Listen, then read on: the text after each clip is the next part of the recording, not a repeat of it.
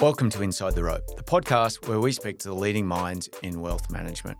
In this episode, we're speaking to Tom King, one of the founders and Chief Investment Officer at Nanuk Asset Management. We talked to Tom about their focus on impact, or what might be known as ESG investing in later days, where they started out before that. We talk about the fund that he manages that's produced a compound annual return since inception back in 2015 of 10.6% per annum, outperforming the benchmark by a clear 200 basis points. Very interesting conversation with Tom. I love talking to these high performances. What you'll see is before his 20-plus something career in financial markets, Tom was an outstanding sailor, and what you'll see is that there's some absolute parallels in the thinking, the being able to operate under pressure and make decisions where you don't have perfect information. That are a lot of parallels between sailing and the role he does as Chief Investment Officer at Nanuk. It's a great conversation with a high performer. Please enjoy this episode. Remember to listen to the disclaimer at the end of the podcast, and remember that this isn't advice in the form of general or personal advice. People are always encouraged to make their own inquiries, read disclosure documents, and receive advice. But one of the things you are to do is to keep that feedback coming. You can email me at david.clark@codacapital.com. I love those emails telling us who are the leading minds in wealth management in your view that we can include in this podcast. Enjoy the episode, and thank you goes to Tom Oriel, who works with me in producing this podcast, and as always to my son, Josh Clark at Parakeet Productions for editing the episode. Thank you very much. Tom King, welcome to Inside the Rope. Thanks, David. Tom, perhaps you could, as we like to do on the podcast, is kick away by you giving yourself an introduction to the listeners. Who is Tom King? Well, Tom King is CIO, Chief Investment Officer of Nanuk Asset Management, a Sydney-based or Australian-based global equities manager with a focus on industries and technologies related to environmental sustainability and resource efficiency. And as a person, as an individual, what's your background? How would you describe yourself? Depends how far back you want to go. I grew up in Melbourne. I'm an engineer by training. I worked in industrial consulting for a while, but back at that part of my life, I was also in international sport. So I sailed at an international level, went to 2 Olympic Games, won a gold medal in the Sydney Olympics, and then moved into initially consulting, but then quite quickly into finance about 20 years ago. Worked in private equity and investment banking, and then in funds management, which I've been doing for nearly 15 years now. We started this business around 2008, 2009, in the midst of the financial crisis, with a view to sort of where the opportunities might be in the investment world looking forward from that point in time, which was a very difficult, challenging time in the investment landscape, but yielded some really great long-term opportunities. And I still, sort of 15 years on, feel like we're in the midst of one of those that's going to continue for another couple of decades. And Tom, I think you're pretty modest there about your background. I don't want to focus or take away from your capability in the professional world and the financial world, which has been outstanding. But I'm fascinated by high-performance people and high achievers. And I'm not a sailor, but I live near a place where there's lots of sailors. And one of my mates out of swimming today says, "Oh, Tom King." He said that guy pioneered the 470 class, which is and the high performance that went with that. He won gold on Australian soil, which is very difficult to do. I think he's got an Order of Australia and set up this high performance unit that paved the way for Australia to dominate the class for the next 20 years. So he tells me. So it sounds like you're a great sailor. I used to be a great sailor a long time ago. It feels like another part of my life that finished quite deliberately after the Sydney Games. I never had sort of aspirations to make a career out of that. And went out on top. Yeah, it was a very nice way to sort of step out of the boat after Sydney, sort of comfortable in my own mind that I'd done what I wanted to do and to move into the next phase of life, which was my professional career. But what would you say you've learned from that level of detail, attention, training, high performance that's held you in good stead or been very, very valuable for you in the funds management industry?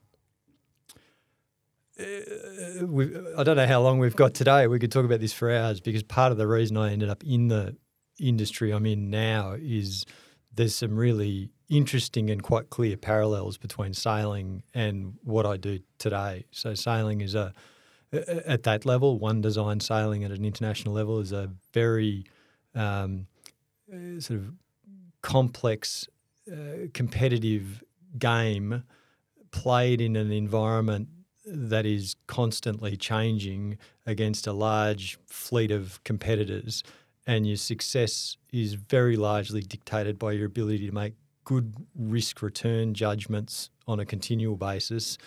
In an environment where you can, to some degree, predict what might happen in the future over longer time frames, but where there's a lot of volatility imposed over the top of that, and your actions are influenced by what other people are doing. And there's a very, very strong parallel. And if you look at sort of share price charts and wind direction charts, they're almost indistinguishable. And what you're trying to do is sort of get in at the right point and get out at the right point.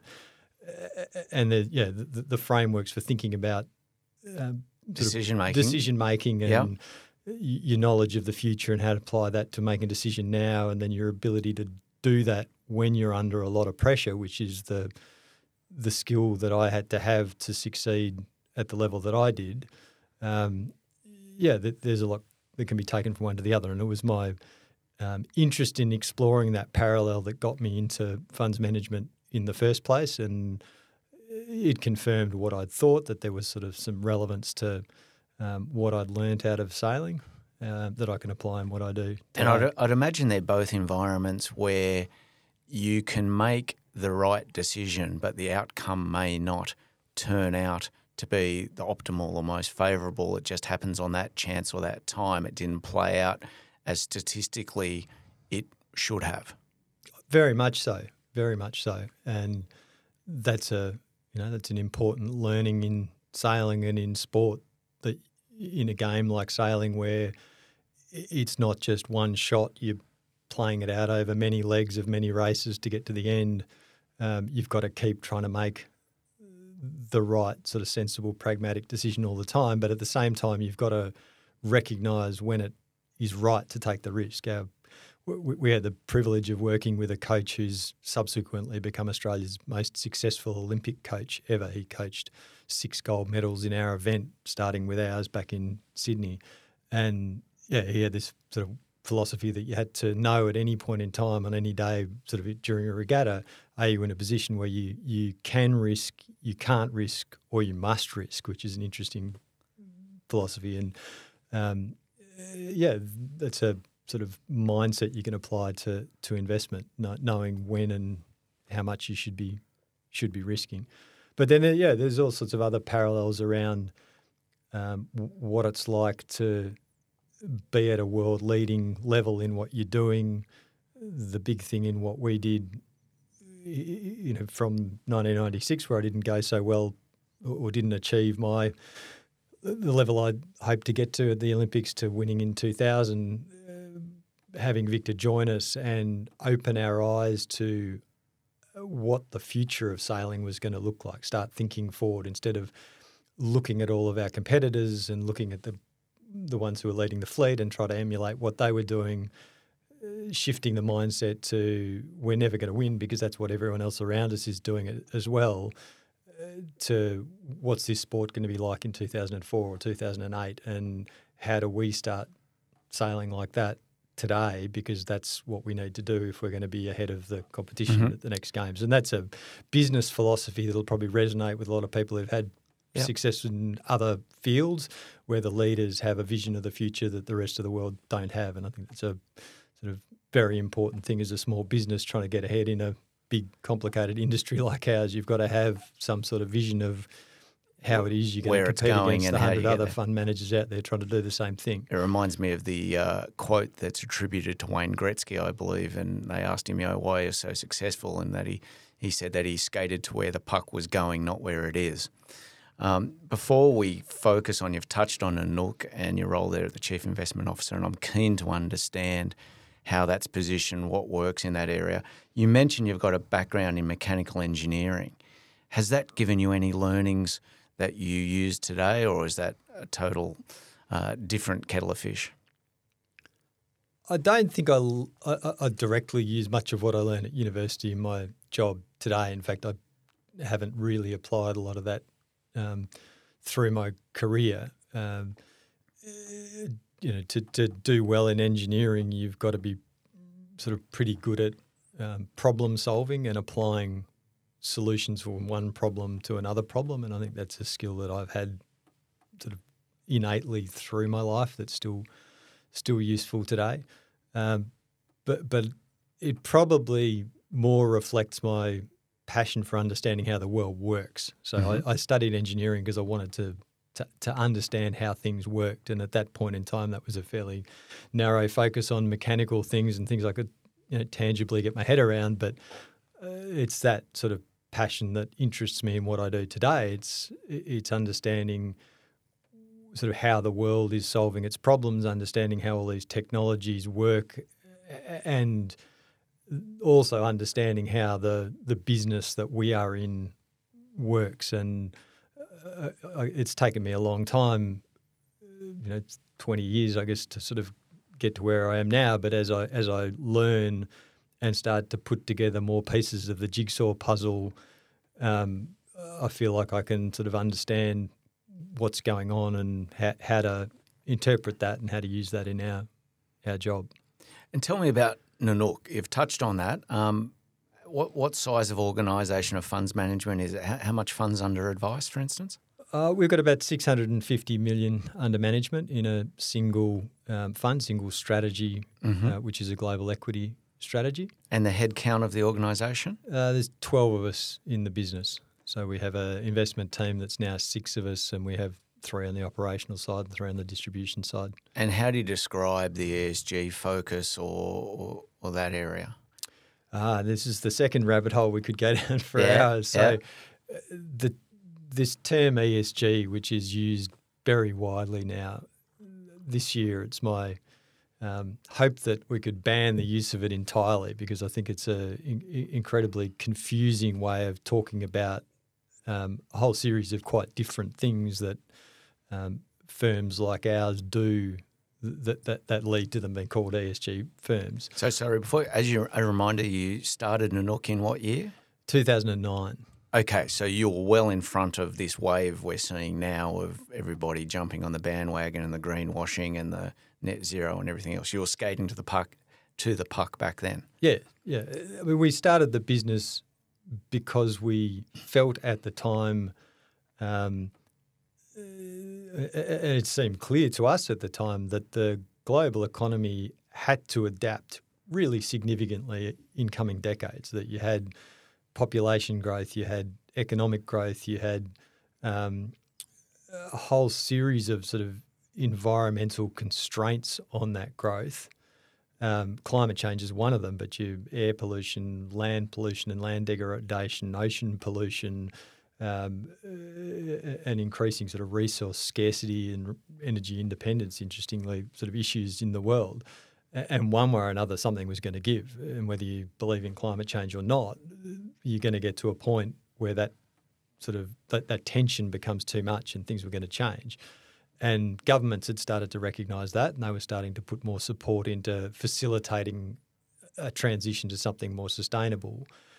And we looked at that and thought, well, the investment markets aren't really recognising that at this point, and there's going to be some profound consequences from those kind of changes if and when they happen.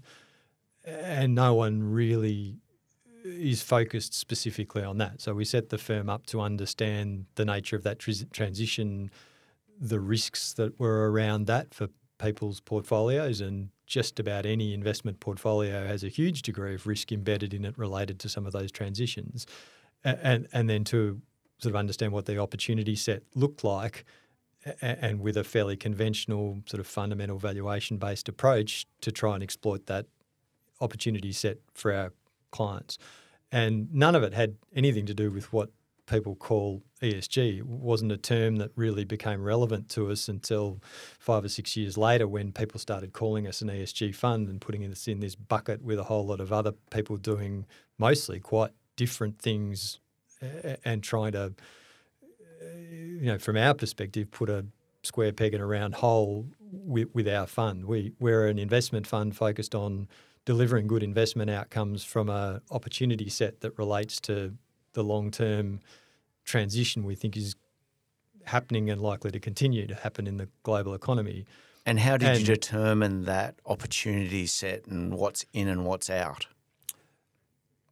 It's been our judgment, and the way we've tried to define it is, pragmatically, sort of we want to focus on an area that's sort of small enough and tractable enough for a firm like ours to generate some proper expertise and understanding, but broad enough and diversified enough that we can operate a useful investment product within that universe. We started off looking just at clean energy and energy efficiency related technologies, but as soon as you do that, you start stepping sideways into related areas of technology. And the way we ended up defining it was we want to invest in companies where a material part of their business relates to the sort of industry and technology areas that we're focused on.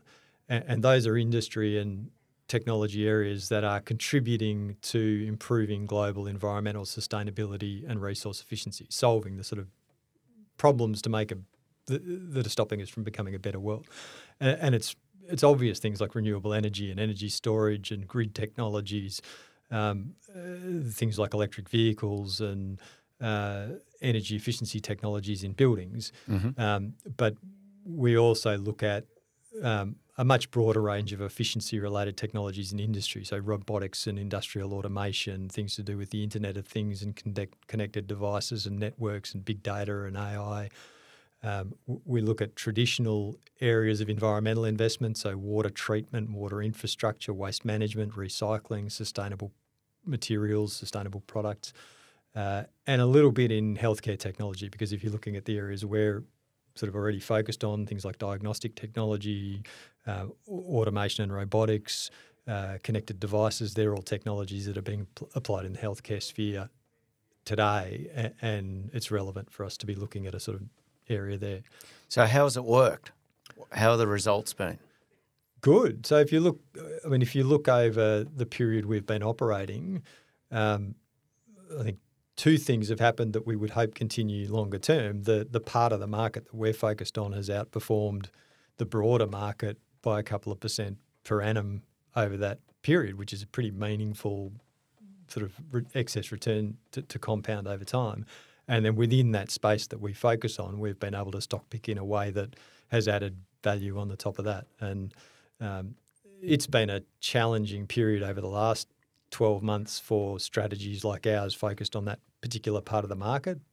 But I think the prospects remain as they have been over the last decade. In fact, probably getting better right now given what's happened with geopolitical tension and government policy and so on over the last 12 months. The outlook's very good that we can continue, if we do a good job, to deliver those kind of outcomes going forward. And Tom, how do you deal with the issue that people's opinions or values change around certain technologies and or outcomes where they may have been unacceptable in the past and now they may be acceptable and vice versa? And an example strikes me in the energy transition phase that, I've heard and listened to a lot of people and read a lot about nuclear energy and the energy transition, overall delivery. And you've got those people who will argue that, nuclear was heavily influenced by Bob Dylan and the baby boomers, and it got confused with the anti-nuclear weapons proliferation. And most people on the street, when they're asked about nuclear, say, no, I don't want to think, because they think about that weapon side of thing. Where there are others who are very environmentally focused that will say, well, actually, if we want to transition the energy grid to carbon zero, nuclear has to be in the mix there to get it at scale. And it makes a lot of sense to do it, and we should be doing it. How do you deal with something like that, and what's your view on nuclear? Great question. Let me start by sort of going back to your question about ESG, because part of the answer lies in that. So people, I think rightly, talk about us as an ESG fund, but the term ESG is very broad and covers a series of different sort of features or facets that investment products can offer. And we're a sustainably themed or sort of impact-oriented kind of fund within that, but you have ethical funds and you have engagement funds and you have low carbon funds and you have traditional ESG funds that focus on companies with good management and a whole lot of other things that aren't necessarily mutually exclusive. Some of those features are, and you can't be all things to all people. From an ethical perspective, because we focus on because we focus on the industries that we do, we naturally don't invest in areas like alcohol and tobacco and gaming, and those are things that we will never invest in, and we've formalised their exclusion out of our investment universe. If you were ever to find a renewable energy company that was brewing beer or something random like that, it won't go in. Nuclear sort of weapons and defence and nuclear weapons and things are outside our remit. But when you talk about nuclear energy, it's a great example of, I think, our attempt to be very pragmatic about what we do. We recognise that there is no perfect solution. The world needs we need a better world, not a perfect world, and the world can't wait for a perfect solution in order to try and resolve some of the big issues that it's got. And nuclear is a very important technology in the energy landscape. It's a huge portion of existing generating capacity in a large number of countries around the world, and that generating capacity is low carbon. It's not without its environmental issues in terms of water usage and the uranium mining and processing. But compared to coal, waste, it's good, right? From a climate change perspective and carbon emissions, compared to coal, it's good. And it's really important, if you want to lower carbon emissions in the future, that we continue to use as much of that generating capacity as possible and not replace it with higher emission solutions. If you take the nuclear out, you end up running more gas and coal, and we shouldn't be doing that. And so we're supportive of, and always have been, of continuing to operate those assets. The new nuclear question is a different one. And new nuclear is nuclear is a proven technology that can and will work well where it's deployed. But at the end of the day, it's about economics, and the right solutions for the world today are the ones that are going to minimise the cost of transitioning to a better system in the future. And in my mind, there are big questions about the degree to which nuclear should play a role, and it's all about economics and cost. And the advocates will argue that, and there are a lot of people who are very sort of, philosophically committed to the idea of nuclear, will argue it's a solution we need and it's a good solution, and they're right, but it might not be the cheapest solution. And because of the weight of sort of the opinions of that group and political support in lots of parts of the world, you are going to see new nuclear built. The supporters have enough or are loud enough and have enough political support that people will invest a lot in new nuclear in coming decades. And it's not really a bad thing, but my concern around that, and my concern if Australia would want to go down that route, is that economically it's not a particularly smart way of solving the problem. They're very expensive and they take a long time to build. Yeah, they're extraordinarily expensive as a source of generation, and the role or the gap that needs to be filled in electricity supply is actually not continuous baseload power.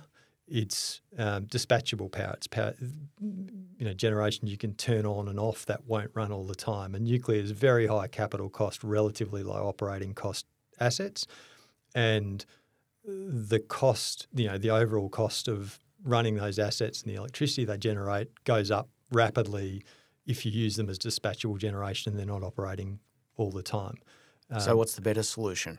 Well, we're going to need more electricity generation. So electricity demand is going to grow quicker than GDP going forward. So you've got some energy efficiency measures that will reduce demand, but with China, Southeast Asia and India with westernising. Electric vehicles and with electrification of a whole lot of fossil fuel applications, electricity demand is going to go up. We need more electricity. By far the cheapest sources of that are going to be solar and wind in just about all of the world. But you can't store it. The sort of experience is you can handle, depending on what your wind and solar resources are like, 70, 80, maybe even 90% solar and wind in a grid with some energy storage, but you can't get to 100%, and you need to have dispatchable generation alongside that. And I mean, the reason that we want to build as much of the wind and solar is just economics. So the cost of the electricity that they generate might be 3 or 4 cents a kilowatt hour. If you build a nuclear reactor, it's going to be 30 cents a kilowatt hour. And you take the renewables, you add better grid infrastructure, better software on the grid, demand response solutions, energy storage solutions on a sort of distributed basis as well as a centralised basis, plus dispatchable generation, and you can make the system as a whole work much more cheaply than building a lot of nuclear. And that's why I'm cautious about what's going to happen. But because there is big support in the UK, in Korea, in parts of the US, you're going to see new nuclear built in coming years. There's going to be more investment in that area. And what sort of companies can you access or do you invest in to take advantage of that view? At the moment, our investment sort of philosophy is based around trying to find stocks that we will outperform because in the future, their profitability will justify valuations that are higher than what they're priced at today. And in a very general sense, mostly we're looking for opportunities where share prices have come down or aren't at elevated levels. They're not attracting a lot of investor attention for some reason, but the prospects looking forward are improving.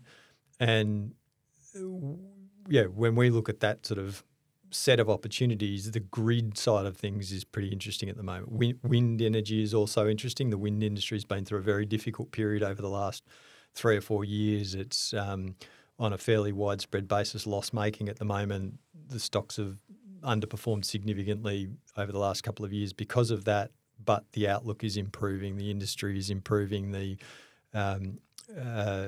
policy supporting more rapid deployment of wind around the world are likely to see the industry grow again in a way it hasn't for a while, and there are opportunities there. And then, the other areas around grid technology, so grid infrastructure, high voltage transmission lines, the transformers and the sophisticated sort of statcoms and grid hardware that goes around making a grid function.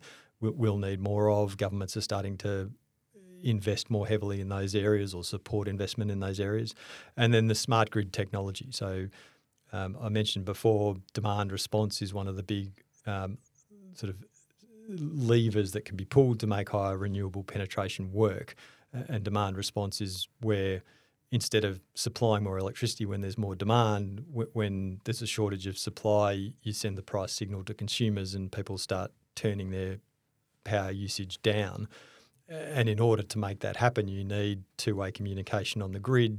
You need price signals to get to consumers, and the hardware and software that's going to make that happen in the next decade is of real interest, because that's economically one of the best ways of solving the intermittency problem. So when South Australia's spot electricity price goes to $10,000 a kilowatt hour, instead of running diesel generators and having very high electricity costs that cause lots of problems, if you can tell people that if they turn their fridge off for half an hour or an hour, that they'll get paid to do that. It's a much better, more economically efficient solution. And what's some of the companies or names that have been big contributors or winners in the portfolio over time and since inception? And pleasingly, there's been a lot of different areas that have contributed to the fund's performance. So you'd hold normally at any one time how many names? It's a diversified fund, so somewhere between 60 and 70 stocks. Okay. And that's so your weightings are what, between up 2 to, and 6%? Yeah, up type to of thing? about 5% Okay. at the maximum, and the smaller positions will be less than 1% in the portfolio. And that's deliberate to provide diversified exposure across these different themes, because they won't all perform well at the same time, and because we want to be able to invest in some of these more interesting areas, but at the end of the day, we all want to be able to sleep well at night. I want to be able to sleep well at night. You, the advisors, want to be able to sleep well at night. We want our clients to sleep well at night, and we want to have a portfolio that fills that role for people. But yeah, since we started, we've done very well out of a selection of different renewable energy stocks, businesses like SolarEdge and Sunrun that have become very prominent in recent years. We were investing in 4 or 5 years ago. We've done well. What sort of technology do they have? What are their operations? SolarEdge is a global leader in microinverters, or inverter technology for solar systems, and they had a competitively differentiated technology that allowed them to capture pretty significant market share. Sunrun's an interesting solar financing business that put solar system, or still puts solar systems and now storage systems in people's homes for no upfront cost. We've done well out of wind stocks in the wind industry, but it's not all renewable. So we've done well out of things like salmon farming 7 and 8 years ago, when there was a big structural shift in that industry driven by regulation. We've done well out of waste management businesses, as those larger waste management businesses have started to apply better technology across their networks and seen their profitability improve. There's a fairly broad range of interesting sort of technology type stocks in the semiconductor and industrial automation space that we've done well out of. And then we have some, interesting but pretty boring companies in there. So last year, the top performer in the fund was a business called Pearson, which is a publishing company in the UK that people might know for their education products and textbooks. But the interest there is that they have a huge repository of information that they publish that they're now putting online, and then layering on top of that analytics and AI and data services that bring value to that data set and help businesses to operate more efficiently. And so it's very broad, and we'd hope that that'll continue. We don't get to choose, when any particular sort of sector might take off. So I can't tell you today what's going to work particularly well for us this year. But there's certainly a lot of things there today that look, very interesting, given that markets have underperformed, and a lot of the sectors that we focus on have gone into fairly significant cyclical downturns, and the stock prices tend to lead that. So we've seen big stock price falls, but governments around the world, particularly in the EU and US, putting in place very significant subsidy regimes that will start to take effect in the next couple of years to drive growth in green hydrogen and electric vehicle deployment and grid infrastructure and water and sustainable infrastructure sort of upgrades across the economy. There's lots of areas that look like that to us at the moment. So, Tom, you talk a little bit there about the relative valuations where they, many people would have said that they were really extended. You've seen a huge weight of money come into this industry. In Australia here, we talk about the institutional investors, the industry funds, and all of these people. And in fact, today I've got a review with a client who's pulling 2 portfolio managers out because they have 0.5% and 0.75% exposure to alcohol and the other one to tobacco straight out. So you're seeing a huge shift in capital, and a lot of people saying, well, that's led to really elevated valuations, and it's hard to find things that are meaningful, good companies that you can buy at a reasonable price earnings multiple or a reasonable valuation. You've flagged that they've pulled back over the last 12 months because the market's come off. What sort of price earnings multiple will you enter companies at, and it sits within the portfolio at the moment? It varies significantly depending on the characteristics of individual and companies. the expected growth. We have investments in some very boring low growth businesses, usually where we think things are going to improve and their profitability will improve, and we're buying things like that at 7 or 8 times PE. We have companies in the portfolio that are 30, 40, 50 times PE, and even higher companies that don't have earnings today and don't have a PE. Where we think the growth will justify the valuation.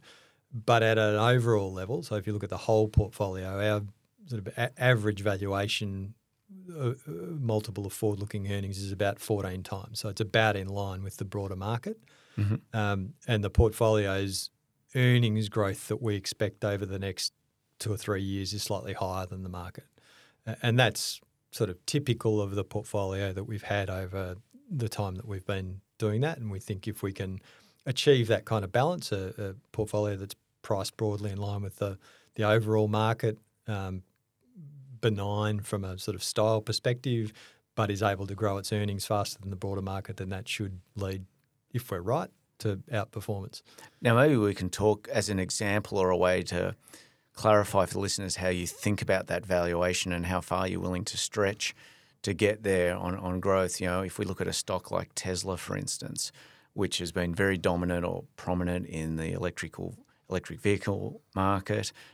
We've had Cathy Wood on the podcast a couple of times from ARK Invest, who's been probably one of their biggest global sort of supporters. And I think I looked at a valuation of theirs where they supported a future valuation of $3,000 a share. But when you dug into the model and the valuation of it, it had them having a 55% or market share of an autonomous fleet of self-driving Uber-style Teslas, right, which seems a fair way off or a reasonably big leap from earnings today. How do you think about a company like Tesla?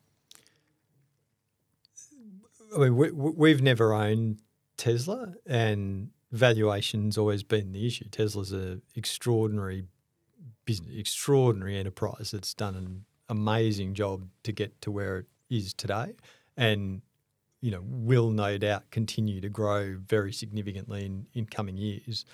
I guess our view is a little more circumspect than Cathy's. At the end of the day, my view is that Tesla's is a car manufacturer, and whilst it has earned some significant sort of competitive advantage through being the early mover in what it does, and in its investment in EV technology over the last decade gives it some edge from a cost perspective in the short term.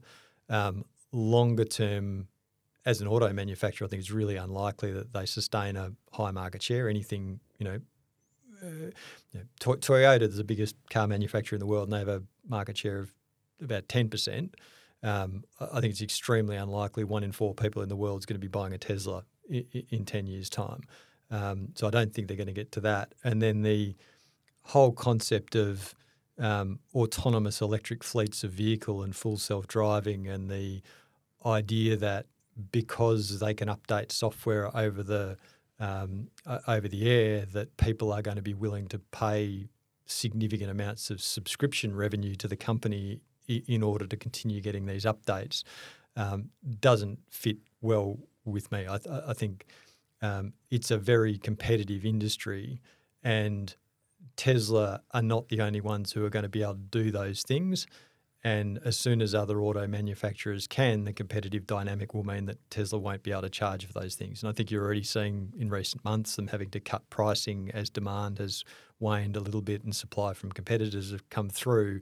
I don't think they can sustain the kind of elevated margin advantage that they've had over their competitors longer term. But look, we could be wrong, but rather than having a big bet, and if we're wrong, it's going to end up being bad for the fund, we can not take a bet on that, and it's not going to undermine our ability as a fund to deliver good returns. And we think the opportunities in other areas of the auto industry are much more compelling from a risk-return basis. So we do have exposure to vehicle electrification. The larger of those positions at the moment is Hyundai Mobis, which is one of the larger companies in the Hyundai Kia group of companies. It's the main supplier of modules and systems that go into Hyundai and Kia cars, and it's the sole supplier of electric drivetrain modules for both Hyundai and Kia at the moment, and has won contracts to supply to the likes of Mercedes. And that's interesting to us because that part of their business is still slightly under 20% of the business,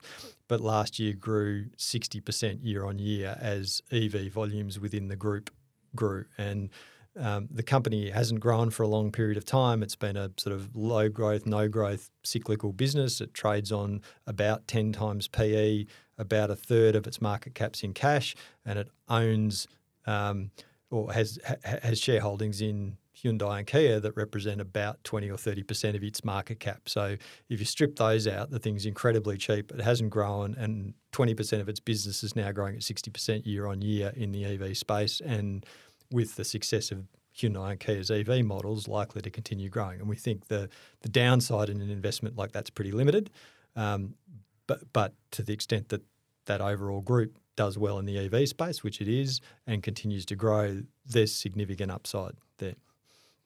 And Tom, how do you think about, just to clarify, the fund doesn't short at all? No, it doesn't. We did run a hedge fund starting back about 10 years ago, but that fund was closed a number of years ago. Okay, so you've got long-only positions. Are there any things that you see similar funds to yours doing or talking about or going into areas that were flagged? Tesla as one of them, but are there any other areas of technology that you see that, well, I think they've got that wrong, we won't go near that?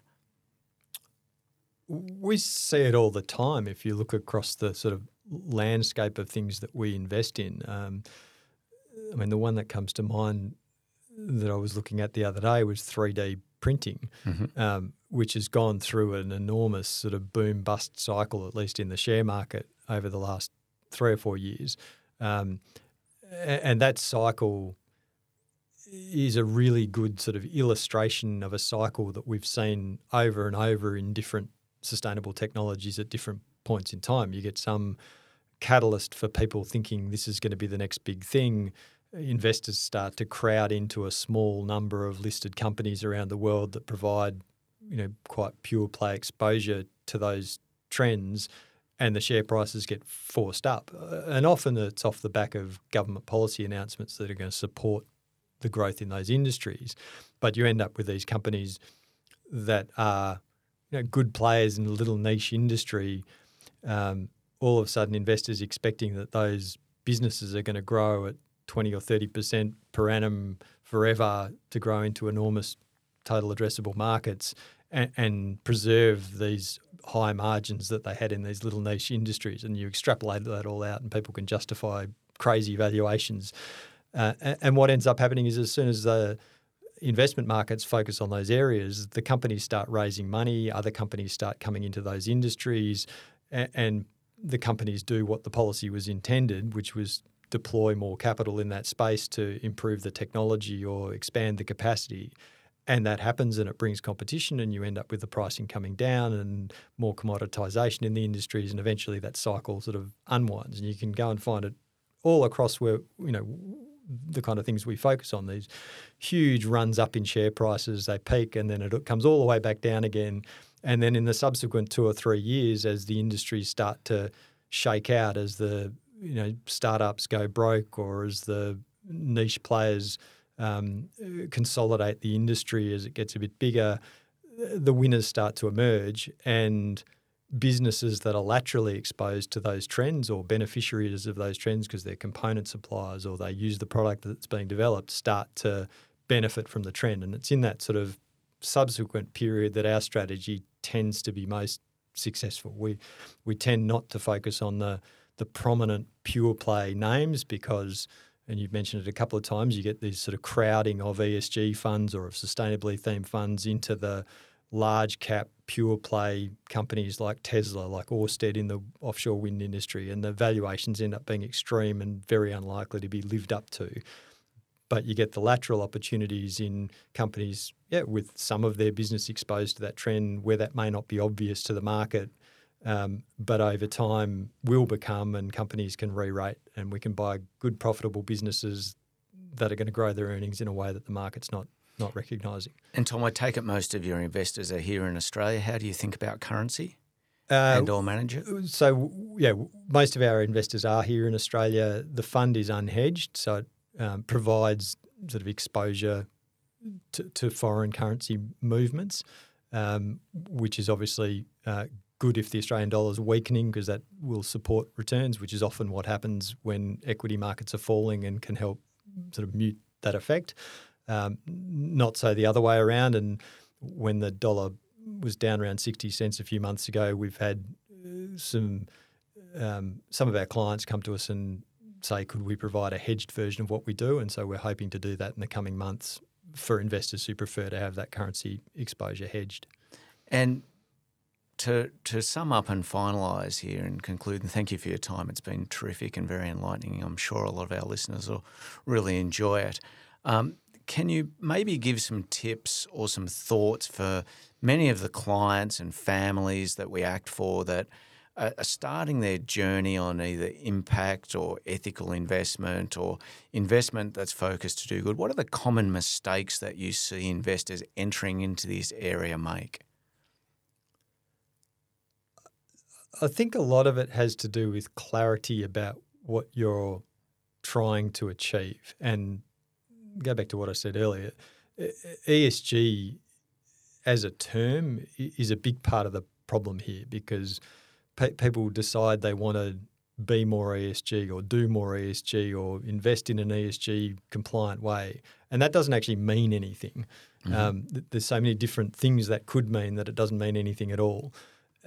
And I think it becomes quite simple if people can isolate what it is that's important to them. There is no right or wrong in this. If people want to invest in a more ethical manner and not touch particular types of company, that's people's remit to do that. And fund managers like me or other fund managers are in the business of providing solutions to people. And if you go looking for the solutions, you'll find them. So it's about understanding, is it that you don't want to invest in particular things, or is it that you want to make sure some of your portfolio is invested in particular types of industries, or all of it?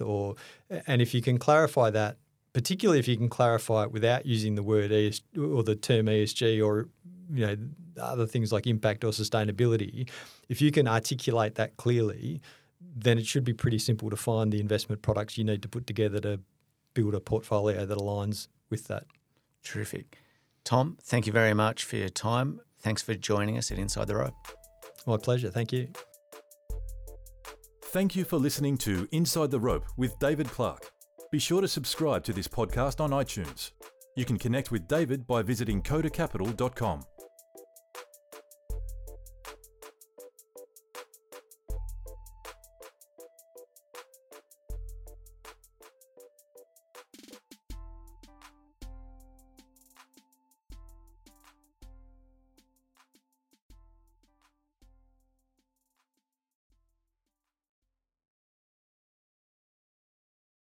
Any views expressed in this recording represent the personal opinions of the speaker and do not represent the view of any other party. If this recording contains reference to any financial products, that reference does not constitute advice or recommendation and may not be relied upon. Listeners in Australia are encouraged to visit www.moneysmart.gov.au to obtain information regarding financial advice and investments.